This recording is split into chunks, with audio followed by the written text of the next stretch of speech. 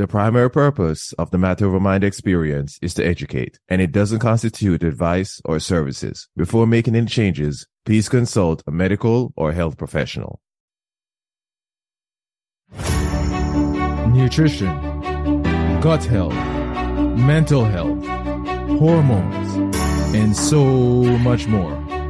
These all play roles in sustainable weight management.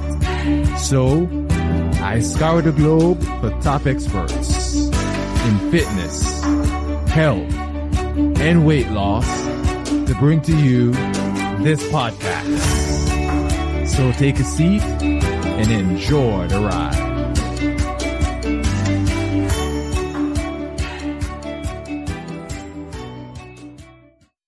Welcome to another episode of the Matter Over Mind experience.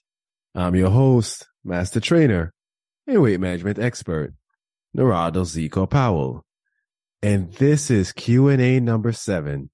Not only is it Q&A number 7, but it's the first Q&A of 2023. I'll probably just name it Q&A 2023, right? So you know how it goes. I pick 5 questions from that I've had over the month, and I answer them on these short, maybe 10 to 15 minute episodes towards the last episode of the month, really, or one of the last episodes of the month. So remember, you can email me at narado@zicohealth.com. You can send me a DM on my Instagram at zicohealth. However you want to send me a question. If you want to leave a comment on the episode, that's fine. I won't disclose who you are, but I will answer the question on the episode. Okay? Because a lot of times when we have a question, a lot of people have the same questions as well. And if you've never had the same question, you can pick up on things from what other people have asked. So with that being said, let's get this puppy started. The first question is, should I do intense cardio fasted to burn more fat? And I think people who've been listening to me for a while kind of knows where I'm going with this, right? Because I say to carb up before an intense workout. See, your body mainly uses glucose for anaerobic work. If you do not, you may also burn muscle, believe it or not. And I use the word may, not will. It just really depends on your metabolism and so on and so forth, and the rest of your diet and et cetera, et cetera. But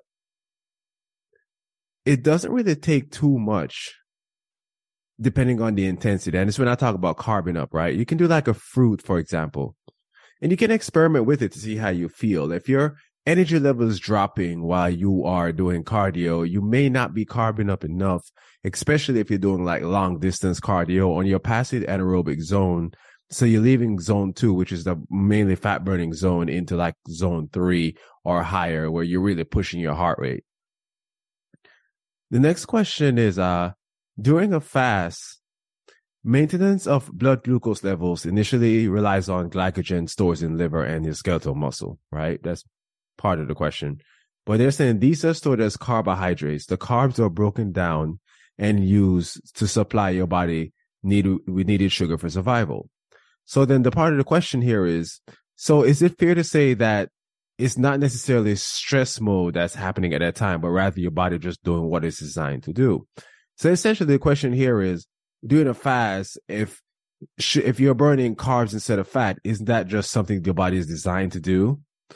So my answer to this is going to be yes and no. So during a fast, the goal is to promote fat oxidation, which uses less stored glycogen for energy, but more body fat. So it's not really a linear equation where you're just going to be doing one or the other. It's not, because the human body is a lot more complex than that. So it's not like you're going to be in a fast and then you're going to say, okay, I'm only burning fat because I'm fasting. You're going to burn some glycogen as well. But if you really want to optimize your fast, during your fast, you want to burn more body fat or even fat from food that you've eaten than carbs. And that helps you to be more of a fat burner. And that's why, especially with women, I say to shorten your fast, because most men are better fat burners than women, especially around around menopause or around your period. You know, there are times when your body requires more carbs. And that's why women, especially women, got to be more careful than men when it comes to fasting for those reasons. So it's not necessarily saying that when you're fasting, you're only going to burn fat, you're only going to burn carbs. The whole goal is to primarily burn fat. But if you are burning more carbs than fat, that's cause of concern. It may have to shut down, not say completely stop fasting, but lower your fasting window until you can get better. A good tool to help you to understand this is Lumen, that I've talked about all the time. Lumen is a breathalyzer that tells you if you're burning fat or carbs for energy. And then it gives you nutrition guidance to help you to guide you so your metabolism can change over. So let's say if you're a fat burner, it helps you to become a carb burner, if a carb burner, a fat burner. But it's not just that. It's also that it gets you, the goal is to get you to that point where you're in that sweet spot where when you're fasting or when you're not using a whole lot of energy, you can burn more fat. But when you're in like high stress mode, you can burn more carbs, or so you can keep the carbs, burn fat, and then use carbs as needed, making you metabolically flexible, leading to long-term weight management.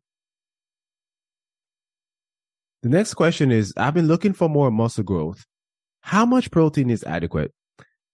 I eat 1 gram per pound of body weight. So my answer here is 1 gram per pound of body weight is great for maintenance because it puts you even. But it's not even that just that simple. Because to build muscle, you need to move beyond breaking even and have a positive net protein balance.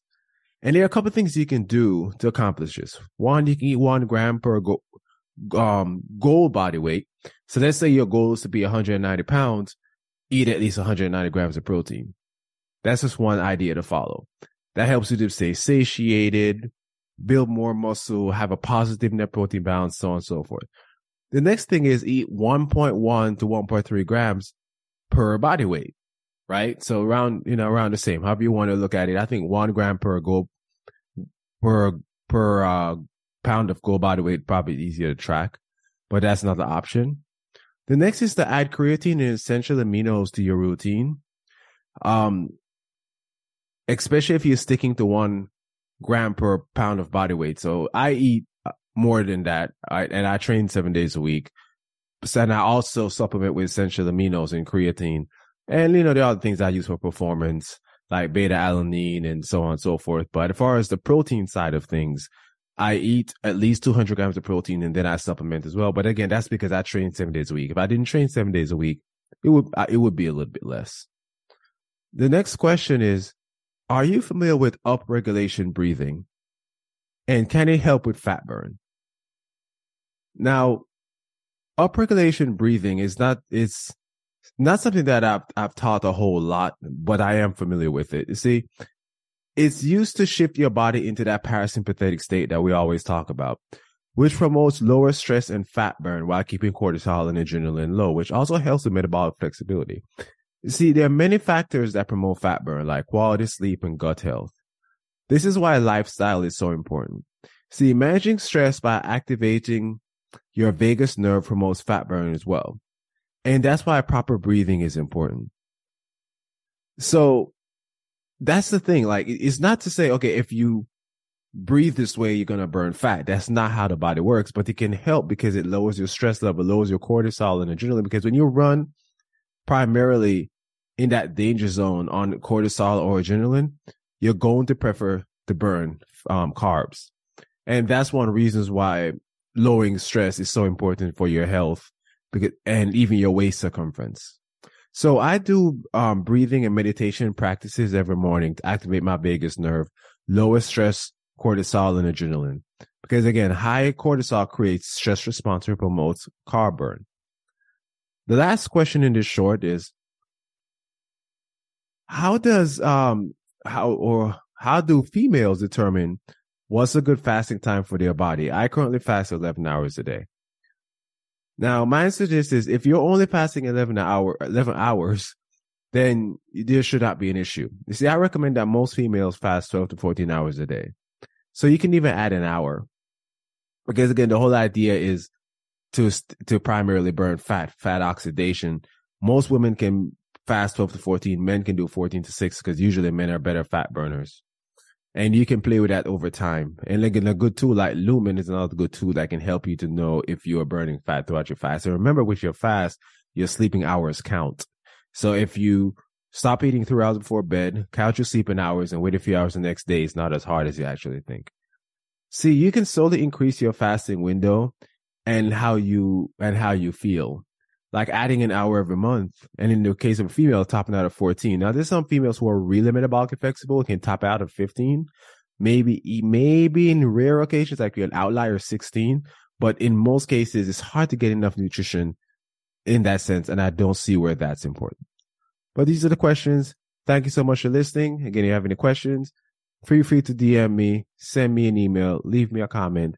Enjoy the rest of your day, fam. Thanks for joining the Matter Over Mind experience.